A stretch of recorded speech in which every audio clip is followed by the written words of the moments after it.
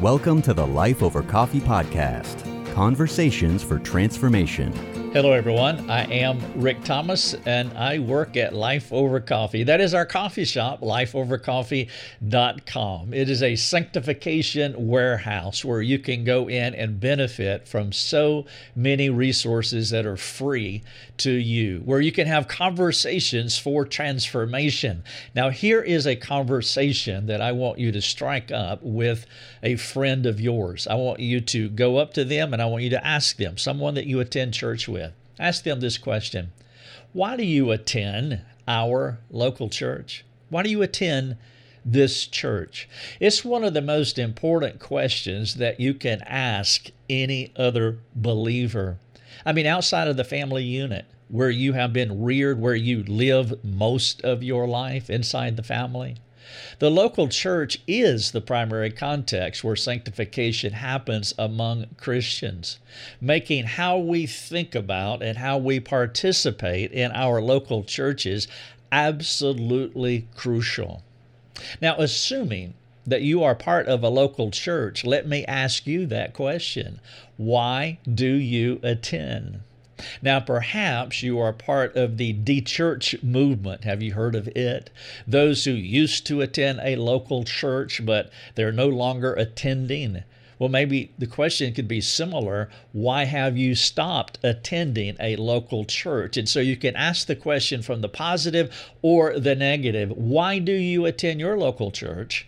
Or why have you stopped attending a local church? These are questions that we need to wrestle with because, as stated, the local church outside of the family, the place where you live and do life primarily, outside of the family, the local church is the primary context for sanctification to take place. And so I want to talk about that for a few moments. Now, if you want to read a transcript of what I'm sharing with you, then go to lifeovercoffee.com and you're looking for the question: why do you attend your church? And you can read, watch, or listen what I'm about to share with you. Now, I'm going to get into it in just a moment, but I just received this email from Keith. Keith is moving to our area here in South Carolina, and he was asking me for a local church, a recommendation for a local church. But he said that, I used to listen to your podcast before you stopped producing them, and I really appreciated your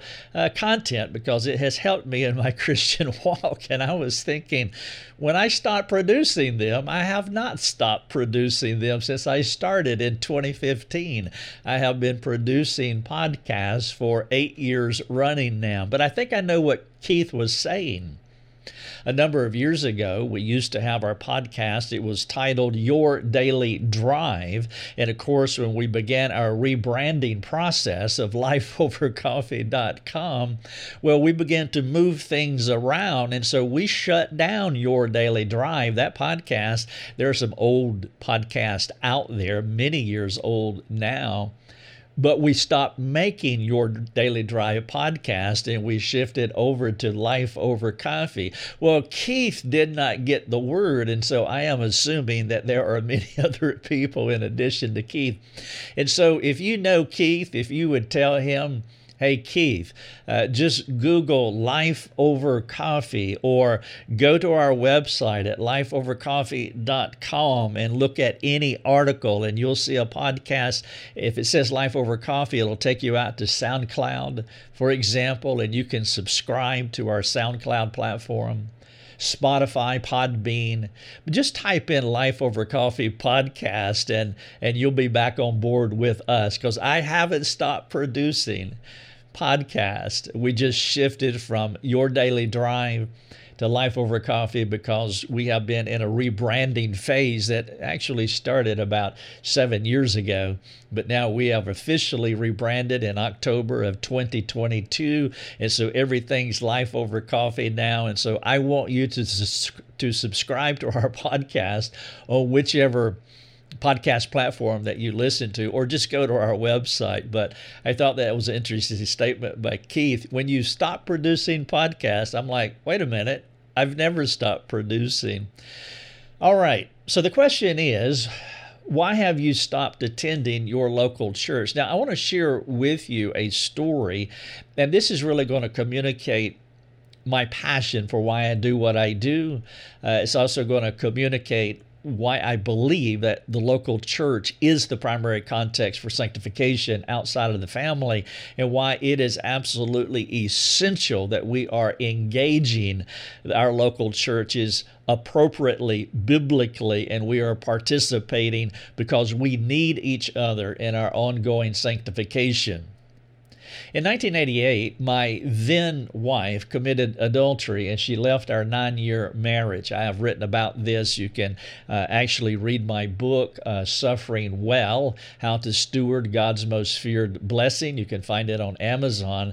And that's an autobiographical layout of this season in my life, but it began in 1988 when she left our marriage. She subsequently divorced me in 1991. During the first year of this separation from 88 to 89, nobody, not a single person from my church contacted me or came alongside me to assist me in any way. And one day I lost my wife and our 2 children. It was an irreparable breach in our family. And after the first year of solitude, I went to my assistant pastor of this 1,200 member church, and I asked him why no one in any leadership capacity had come alongside me, inquired about me, or tried to help me through the most challenging time of my life. My separation and subsequent divorce 2 years later, it was well known in our local church because I was well known. I was a Bible college student, and the Bible college, was a part of the local church. This was not something that no one knew about. Virtually everybody knew what was happening in my life and in our family.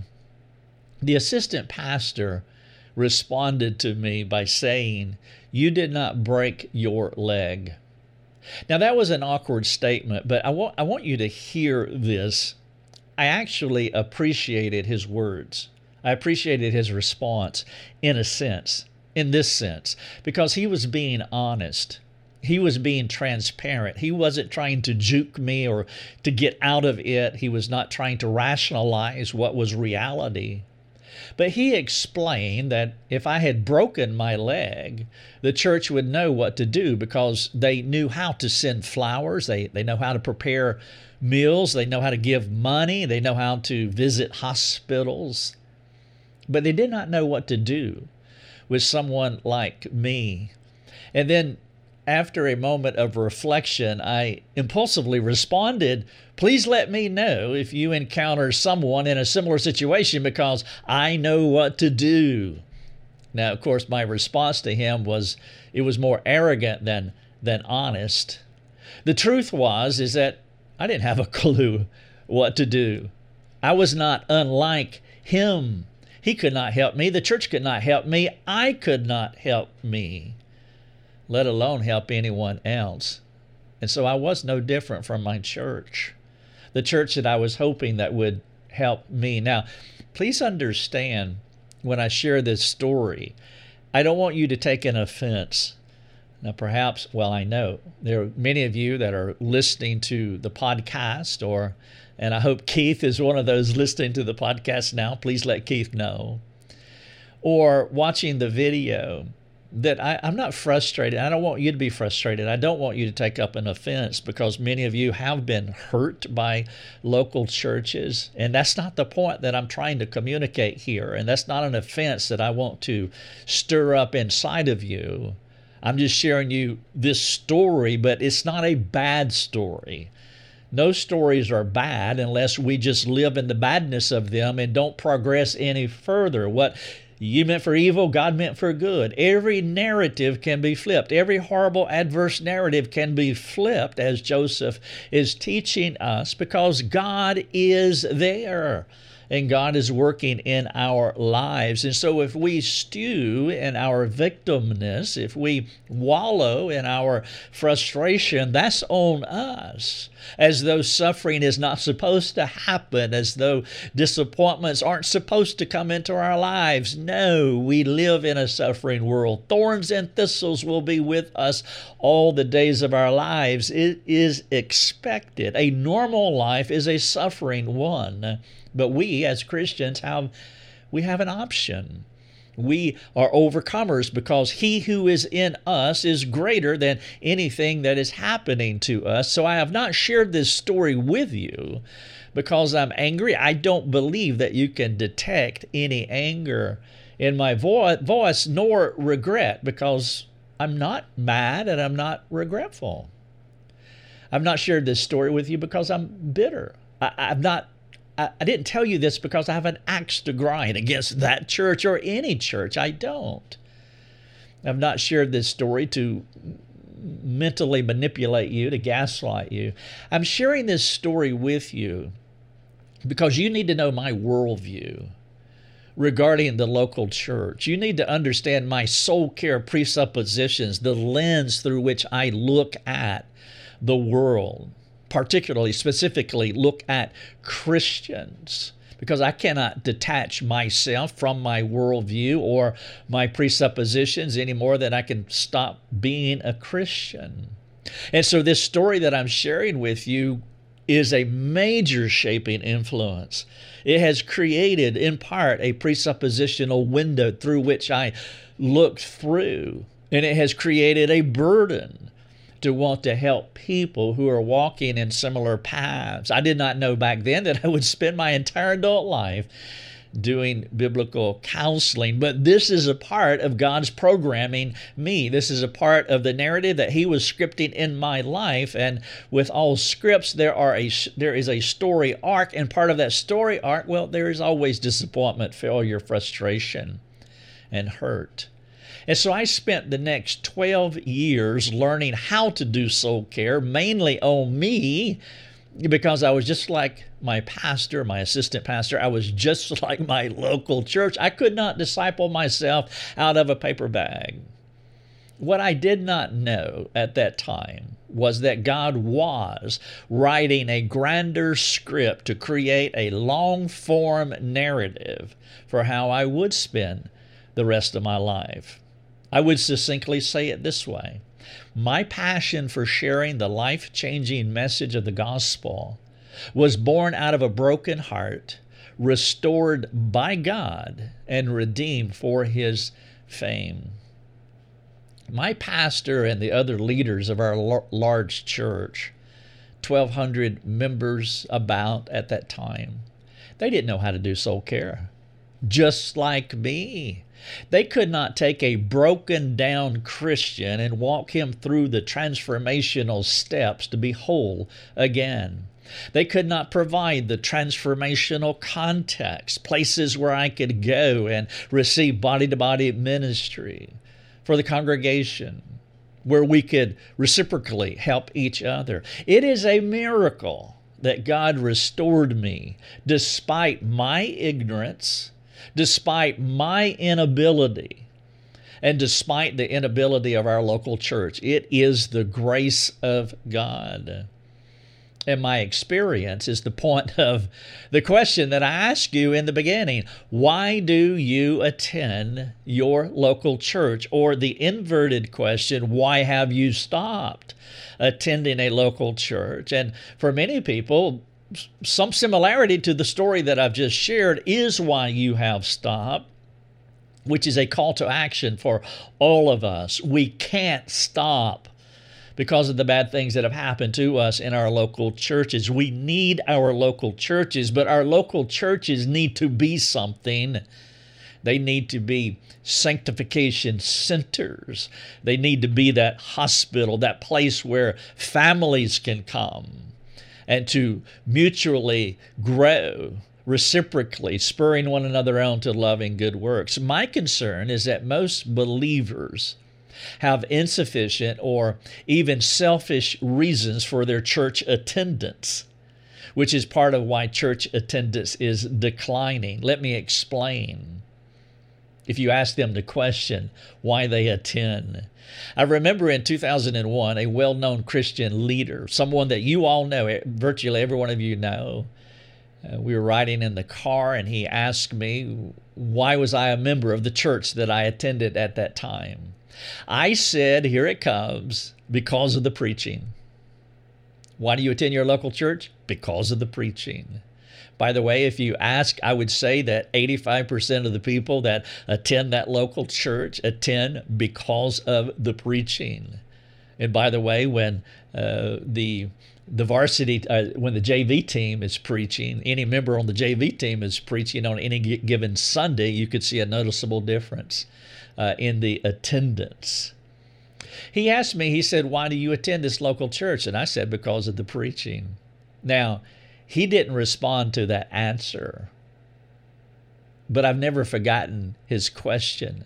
And that question had been rolling around in my brain for a very long time. And if you ask anyone in the large church that I attended in 1988 when my wife left, if you ask them why they participated in that church, nearly every one of them would say, number one, because of the preaching. The church was a preaching center. It was not a discipleship community. And those two concepts should not negate each other. They should be equal, complementing each other. But unfortunately, in much of Christendom, what we have today are preaching centers, and there's not so much of a discipleship community. In our church back in 1988, it was not, even though it was a famous church within their circle of churches for preaching.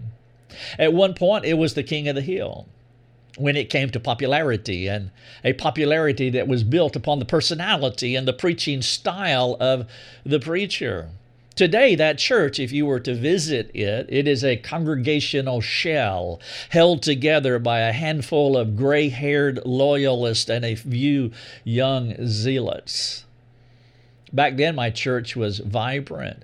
We were doing ministry worldwide. But when it came to soul problems and soul care, we could not help each other because we did not know how to help each other. And I am in that number. I was in that number. The truth is that the pastor, the senior pastor, he was actually a spiritual abuser with a gift for preaching. That church and that pastor are not abnormal. There are a few others that are like that. I've seen this scenario play out hundreds of times with individuals, couples, and families, people who have come to me over the last multiple decades.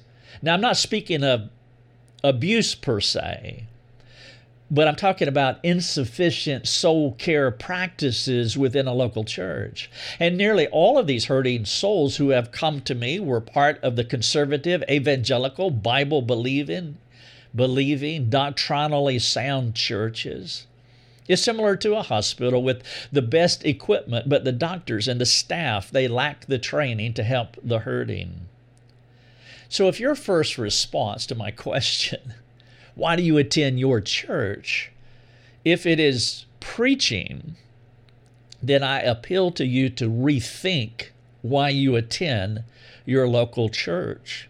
You can't build a life. You can't build sanctification on preaching. You can't export sanctification to your spouse, your children, your family, your friends by being part of just a preaching center. Your first reason for participating in that local church has to be better than the answer that I gave. When I was asked, why do you attend this local church? Well, I attend primarily because of the preaching. Now, please understand, preaching is absolutely vital. It is non-negotiable that we have to be sound exegetes and expositors of the Word. We want to be clear and theologically precise as we build and craft our sermons and present them because we need the knowledge of God's Word. Faith comes by hearing and hearing by the Word of God, and we must be sound technicians when it comes to preaching God's Word, but we can go beyond being the best preaching center in town. We must go beyond it. And so where would folks place the accent mark in your church? Is it more of a preaching center, a discipleship community, something else? I mean, each church has an emphasis, a personality, which creates the appeal or the draw or the why people come to this church. The best spot on the ecclesiastical spectrum to place the accent mark, well, the best spot is the gospel.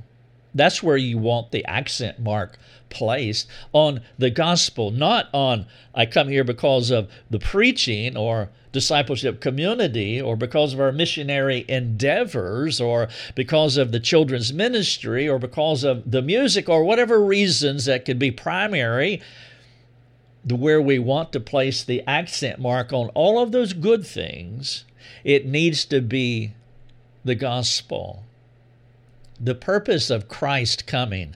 Christ is the gospel. In a word, Christ is the good news. And the reason that the gospel came was to transform people, which begins at salvation and continues through progressive sanctification until every believer experiences glorification in heaven. Being born again does not bring complete sanctification in our lives. Our salvation is a point-in-time, non-repeatable event, like walking into a fitness center for the first time. It gets you in the door, but it does not transform you. Progressive sanctification is our daily working out of our salvation, as Paul taught us in Philippians 2, verses 12 and 13. The primary context for working out our salvation is our homes, number one, and then number two, our local churches. Progressive sanctification is weak in many churches. And because some churches don't sufficiently address this problem, some of God's children are unnecessarily struggling. And so please understand, I praise God for fantastic preaching, but you do not have enough if that is all that you have. The last few years have seen good preaching and good preachers rise and fall. They built their local congregations on one person's personality, and the church fell proportionally when the preacher fell. There's been a lot of cyber talk about why these ministries and why these preachers crumbled. Well, the reason that they crumbled is simple. They did not do sanctification well, starting with themselves. They crumbled because there was something wrong with them spiritually. Their sanctification was not what it needed to be. Poor sanctification practices will eventually manifest in a person, then in their marriage, then in their family, and then in their organization, and in this case, in the local church. That is the sequence. Why did they fall? Because they did not have good sanctification practices. And it was hidden from everyone, but eventually it crumbled because it infected them.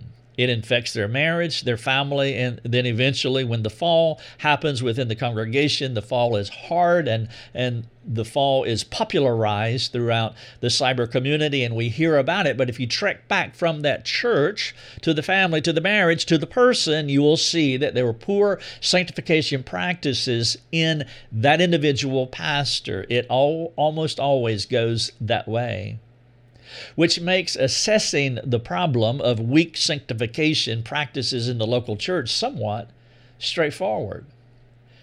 One of the ways that you can discern how well your leadership understands and practices sanctification is by evaluating the condition of the sheep.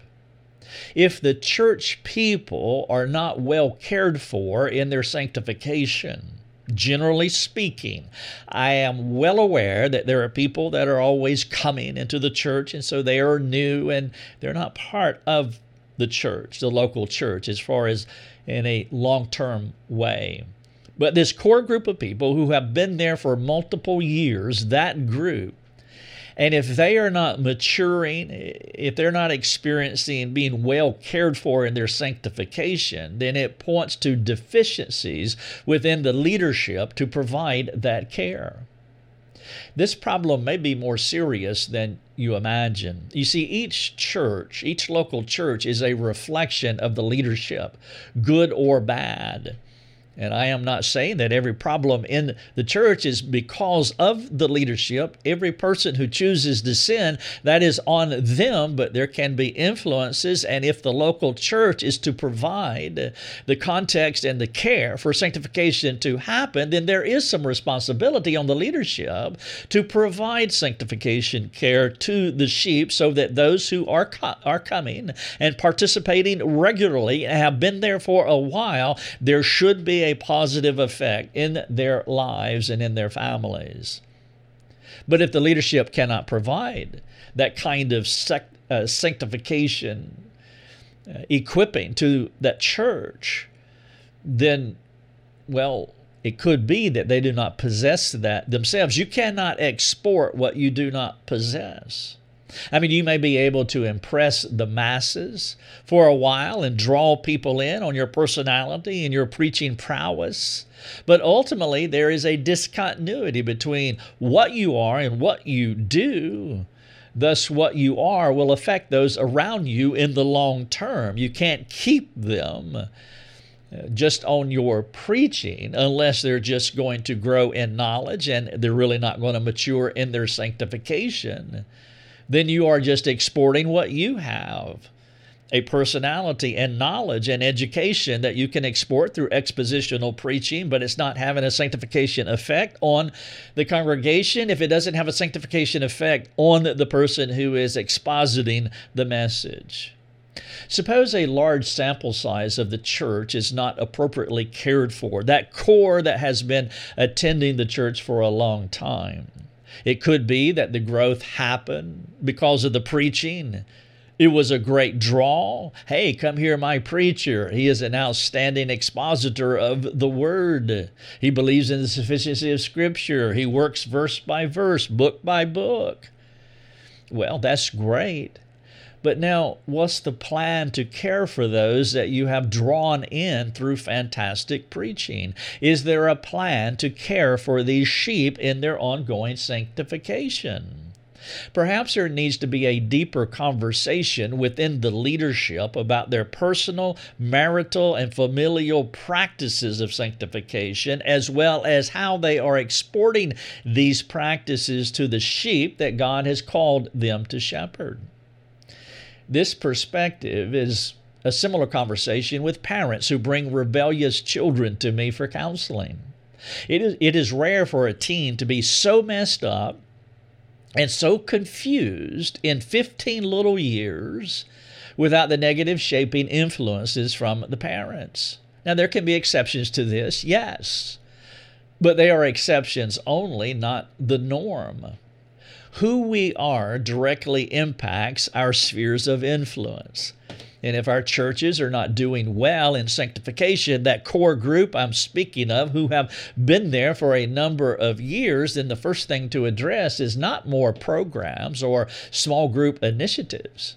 The wiser move would be to look at the leadership, to assess their personal lives, their marriages, their families. I am not suggesting that their families are walking with God and that their families have to be ticking all the boxes. I'm not talking about perfection here at all, because we know that God grants repentance, not the leader. However, you do want to discern a leader's sanctification competence, a leader's sanctification fluency. Again, his children could be rebelling, but does he have a sanctification fluency? Does he know how to be a disciple maker, even though his children might not be responding well to that, but other people will be, because he's exporting what he is applying to his life, and there will be a general take on that. There will be a general reception of that, even though his children might not be. So some of the things that you're looking for is like, are the pastors vulnerable? Are they transparent? Are they honest? Are they accountable with their lives and their marriages? Are the pastors and wives mutually and reciprocally discipling each other? Are they able to walk each other through their relational problems, husband and wife? There are other reasons the church does not do soul care well, and I'm dealing with just a narrow slice of it here. But you must not avoid the leadership sanctification responsibilities, his practices, and his fluency. The question is, why do you attend your local church? You can read what I have laid out for you if you go to lifeovercoffee.com and look for that title. You go to your doctor because you believe that your doctor can help you. You go to your mechanic because you trust that he can diagnose and repair your vehicle. You go to your dentist because you have faith that he will be able to preserve your teeth. Are your pastors and their wives, are they authentically pursuing a sanctified life together? If they are not, then they can't export. They cannot export what they do not possess. And so, are your pastors and their wives authentically pursuing a sanctified life together? How do you know? Can your pastors walk you through your relational and situational challenges? Who do you call when things go wrong in your life or your relationships? You might be surprised at the number of people that come to lifeovercoffee.com, and virtually every time they come, the standard question we ask is, have you talked to your pastor about this? How is your pastor giving input on this? There is a reason they come to us, and they are not going to their pastor. And if you just cut half of those reasons out, meaning that's not valid, there is still a lot left over that speaks to this deficiency in providing sanctification soul care to the body of Christ in specific local churches. Are you confident your church can provide what you need to mature in your sanctification? By the way, one of the clues that you would have is that if you could share this article with your pastor and have a conversation about it. When your life takes a turn that you did not anticipate and your heart breaks, is your church your sanctification center of choice? If you're not calling on your pastors or the context and the means that they provide, because I'm not saying that a pastor should be there for every single person in that local church who's going through a struggle, but pastors equip the body of Christ to do the work of the ministry. And so not only are they able to do soul care, maybe not to you, but they can provide the context for you to receive that soul care, and they can walk you through your problems. If they are not able, or they are not providing those contexts, then you have to reconsider why you attend that local church. And if your number one reason is because of the preaching, then you're in a vulnerable place. I have spoken to many Christians about these matters, and one of the most common responses they share is their church's weakness in doing soul care. And I understand their dilemma. And if it's true for you, then I have 4 suggestions for you to consider. Number 1, make a difference. Do not choose anger or other divisive responses to this problem. If your response is anger, well, my church is this, that, or the other, then you're starting at the wrong place. That's making the wrong kind of difference. You want to make a difference, not anger or divisive responses. Don't complain about what your church is not. Begin praying about how you can be part of the solution. So number 1, make a difference. When I went to my pastor and the assistant pastor and said, how come you haven't done all this? And he said, you didn't break your leg. Well, as I reflected upon that, obviously, I was no different from him. And so we don't want to condemn our local church or our leadership because they can't help me through my problem when I can't counsel someone through their problem. I mean, I'm a Christian. I have the Bible. I should be able to do the work of discipleship. Go and make disciples is not a call just for pastors and leaders. That call is on the entire body of Christ.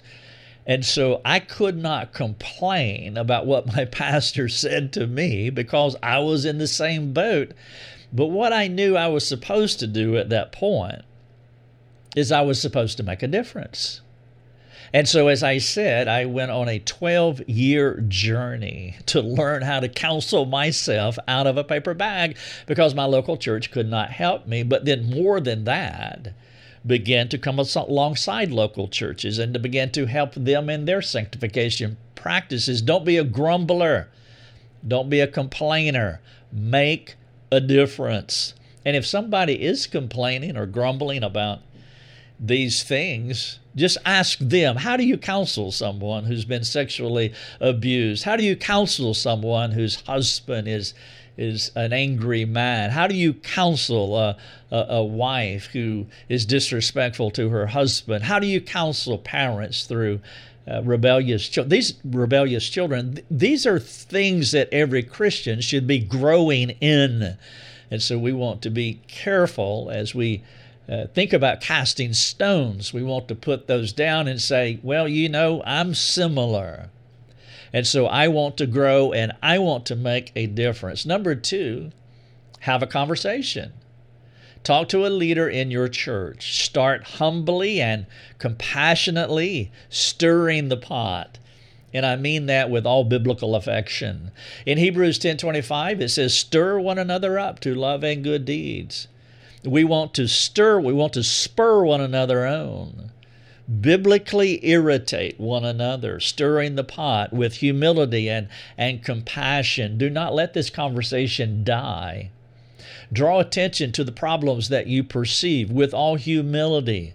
And you can do this in non-divisive ways. Think about Ephesians 4:29. Let your conversation build up. Do not let it corrupt. But that doesn't mean that you avoid hard conversations. These are conversations that we need to have with one another. And so have a conversation. Talk to a leader in your church. Start humbly and compassionately.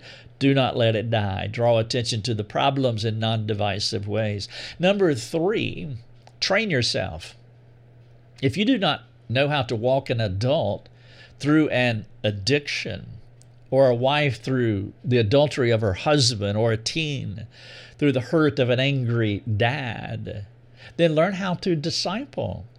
This is not a opportunity just for leaders. And I think that there's too much of this going on, that it's like the haves and have-nots, that they're supposed to do this and I'm not supposed to do this. No, we're all the same. Pastors have not been trained. Most pastors have not been trained to do discipleship. That's not what their training was about. Their training, their MDiv, their Masters in Divinity, it was about learning to homiletics, how to preach, hermeneutics, how to interpret the Bible, ST, systematic theology, learning the corpus of theology, administration, learning how to administrate the church. When it comes to discipleship, sanctification, that is a whole different ballgame. It's tied to theology, obviously, but pastors do not go to school to learn both of those vocations.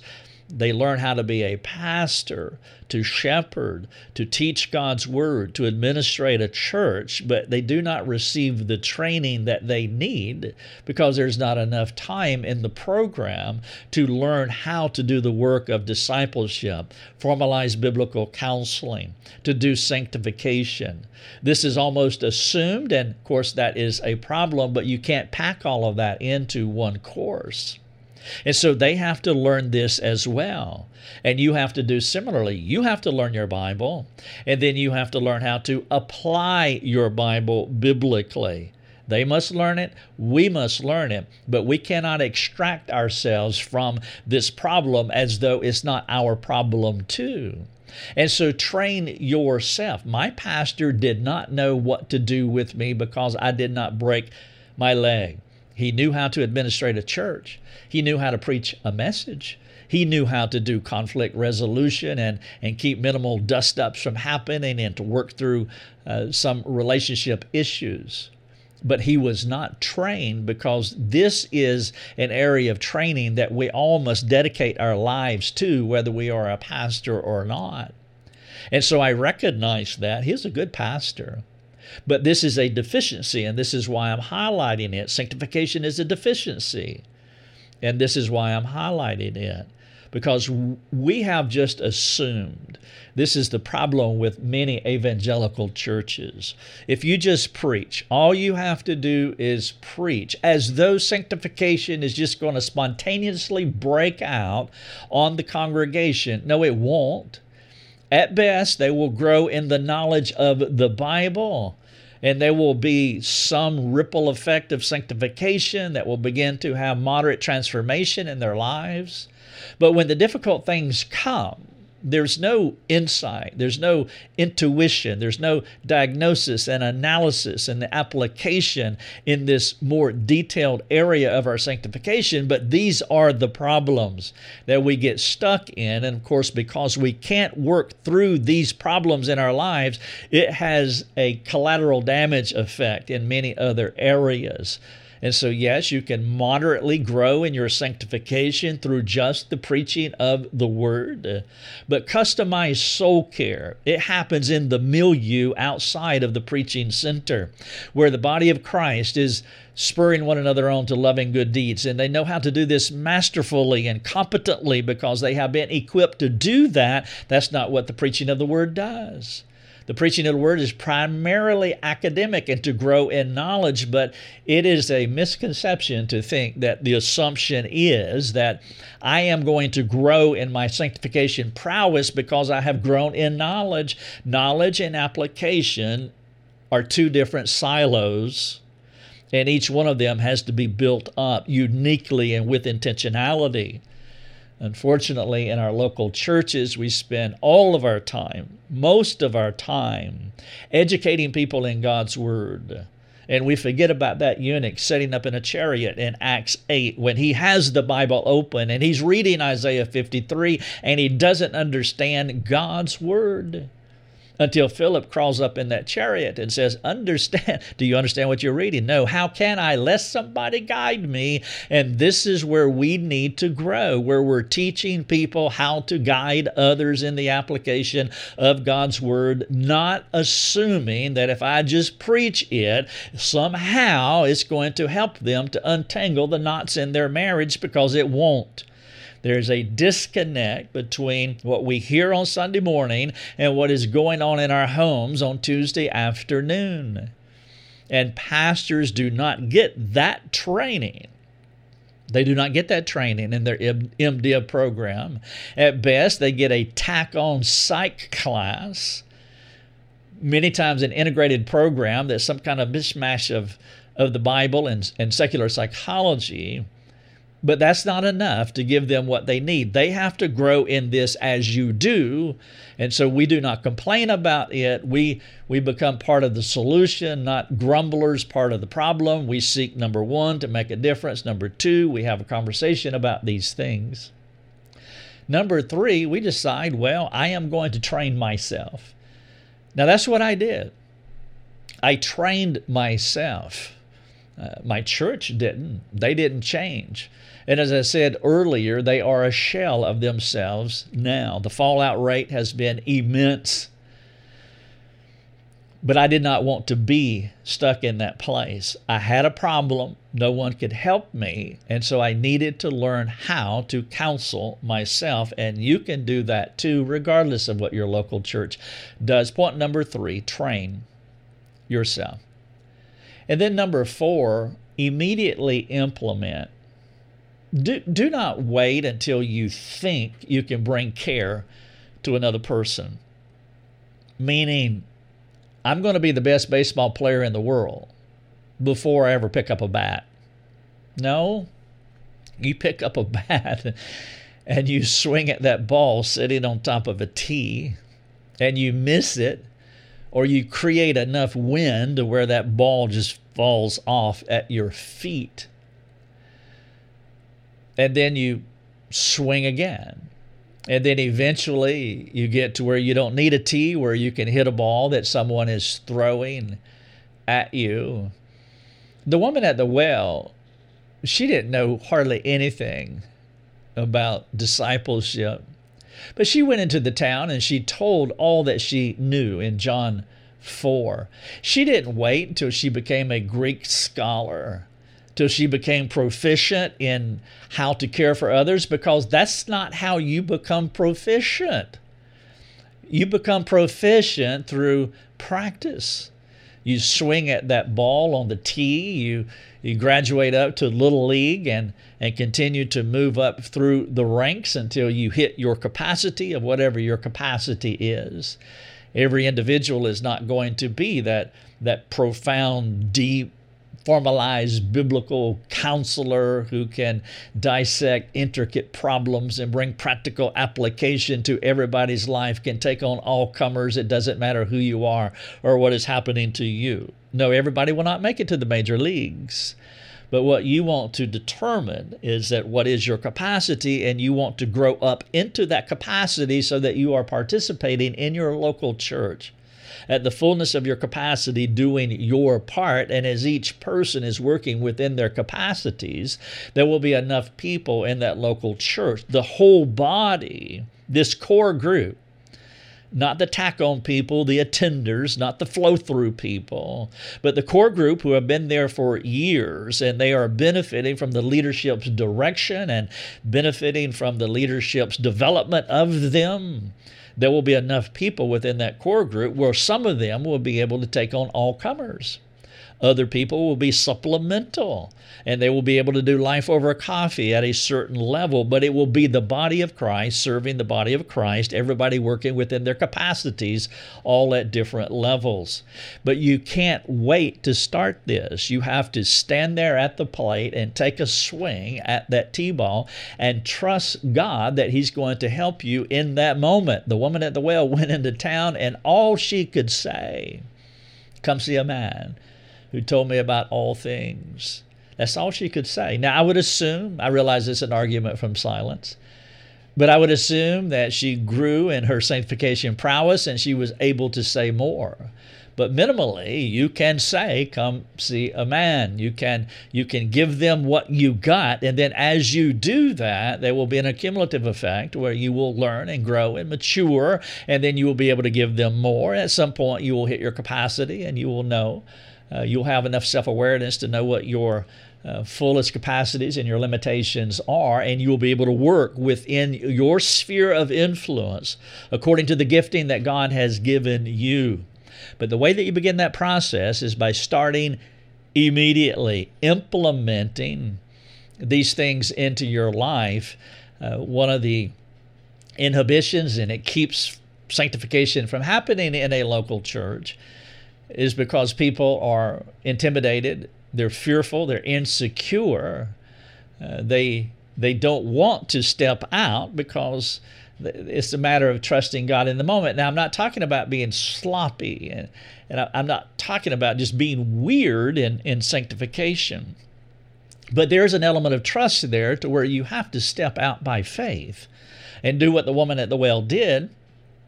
Begin sharing what you know. And then when you come into those moments where I am not exactly sure what to do with you and your situation, but I can get you help, and you are part of the process. And so with humility, you recognize your limitations, but we don't give up on the people within our local body because I know someone who can help work you through. I'm just not able to do this because I don't have the skill, the knowledge, I don't have the time and grade, but we can get you help. And that would have been nice if someone had come alongside me and said that, man, like say my pastor, my assistant pastor, he could have come alongside me and said, man, if you had broken your leg, I would know exactly what to do, but I am unsure what to do with you. But I'm going to get you help. I want to be part of the process. No, instead, minimally, he became part of the bystander effect. The bystander effect is where you see a person with a problem and you just assume that somebody is helping them That's a miscalculation of the worst kind, because everybody else will be doing the same thing, and that's why we call it the bystander effect. And nobody is helping the person who is struggling, assuming that somebody is helping the person. We need to get beyond our Christian propriety and step into the bubble of their space and say, hey, I see that you are struggling. How can I help? I may not be able to walk you through your marriage crisis or your personal issue that you're having, but I'm not going to sit here and just assume that it is happening. I love you too much to let that happen. And though I cannot be the person that can walk with you through this process, I can be a connector. I can be a networker. I can make sure that you get the help, and we will find you the help that we need. My pastor should have done that, but no, everybody just watched.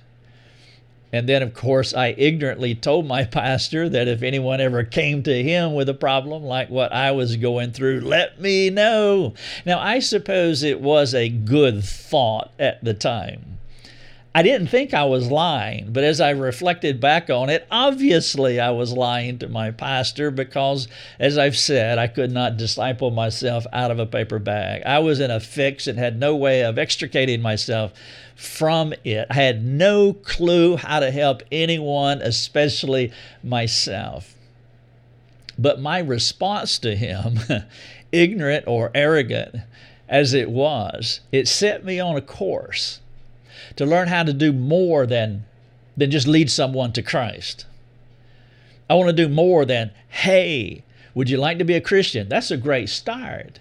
But you want to take them and then begin to disciple them, mentor them through all of the intricacies of whatever the contours of their lives are, and then all of the things that happen to them along the way. You want to have the ability as a Christian, because we have the all-sufficient Word, to lead them to Christ and then to help them to grow in God's Word so they can grow up into mature manhood or womanhood. I did not know how to do that.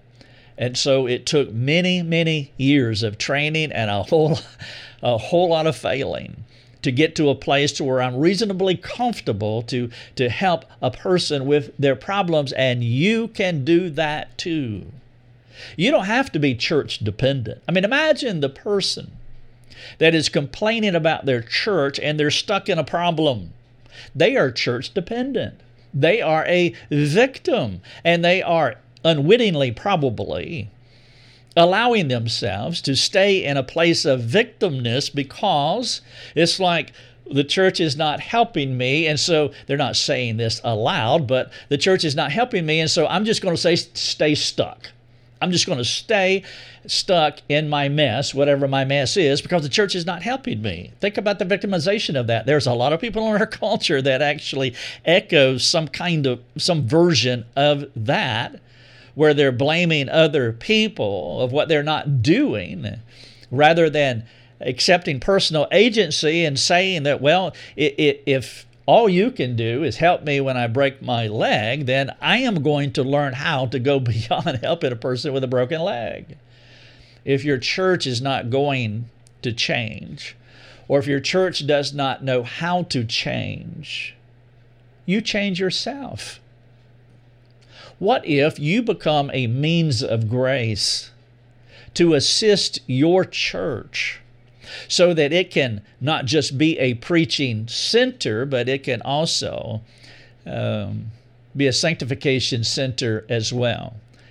I asked the question. The question is, why do you attend your church? It is a reflective question. I trust that you will spend some time thinking about it. And then I do want to make a recommendation for those of you who feel stuck, and you're going to step into personal agency, and you're going to say, no, I'm not going to be that grumbler in my church. I'm not going to be a victim. And I'm not going to take on a victim mindset and just be divisive and whiny about what's going on in my life and the fact that it's not changing and my church will not help me. That's a complex statement to make, and I'd recommend that you not make it, but rather go through these 4 things that I just outlined for you to start this process. Number 1, make a difference. Don't be a whiner. Number 2, have a conversation and do not let up. Do not let that conversation die. Number 3, train yourself. And then number 4, today, right now, immediately implement. As you come across people, you give them what you got. Like the woman at the well. You start getting your reps in, telling people what you know about the Bible, and then you commit yourself to a process that I'm going to mature in God's Word. So here's 2 recommendations. Number 1, I wrote this book for this purpose. It's called Change Me, The Ultimate Life Change Handbook. We've had some tremendous reviews of this book. Churches have used it, small groups have used it, men's groups have used it, and a whole bunch of individuals have gone through this book. Yesterday, I received an email from the Middle East, I'll just say there, where a pastor of a church is going through Change Me and is having a wrecking effect, and I will put that in a positive sense, on his life, as it is drawing out things and highlighting things that need to be addressed. And so one of the things that I would recommend is that you get my book, Change Me. You can get it on Amazon, The Ultimate Life Change Handbook. Just type Change Me, Rick Thomas. That would probably get you there. On Amazon. Each chapter has questions at the end. This would be an excellent mentoring book. You could go through it personally, but I would recommend that you do it in a mentoring context. And then number 2, for those of you that have a season of life that you can dedicate 2 or 3 years to a course, we have an all-online mastermind program, and you can learn about it at lifeovercoffee.com. And I would encourage you to, if it's a season of life, because there's a time commitment, but it is all online, and so you do not have to go anywhere. And so just go to Life Over Coffee, look for courses, and there's a free introductory course that you can just go through, and it explains the mastermind program. Now, that's way more meticulous and more detailed, comprehensive as far as all things discipleship. But I would encourage you to consider it if it's an appropriate season for you. But minimally, you can get Change Me and start working through it with a friend. And then you can begin to be a means of grace in your local church, making a difference, coming alongside your leadership. And again, you can share this article, video, and podcast with them and have that conversation, and then get up and do the work and begin changing yourself. Why do you attend your local church? Thank you so much, and God bless. Thanks for joining us. Learn more and get access to other resources at lifeovercoffee.com.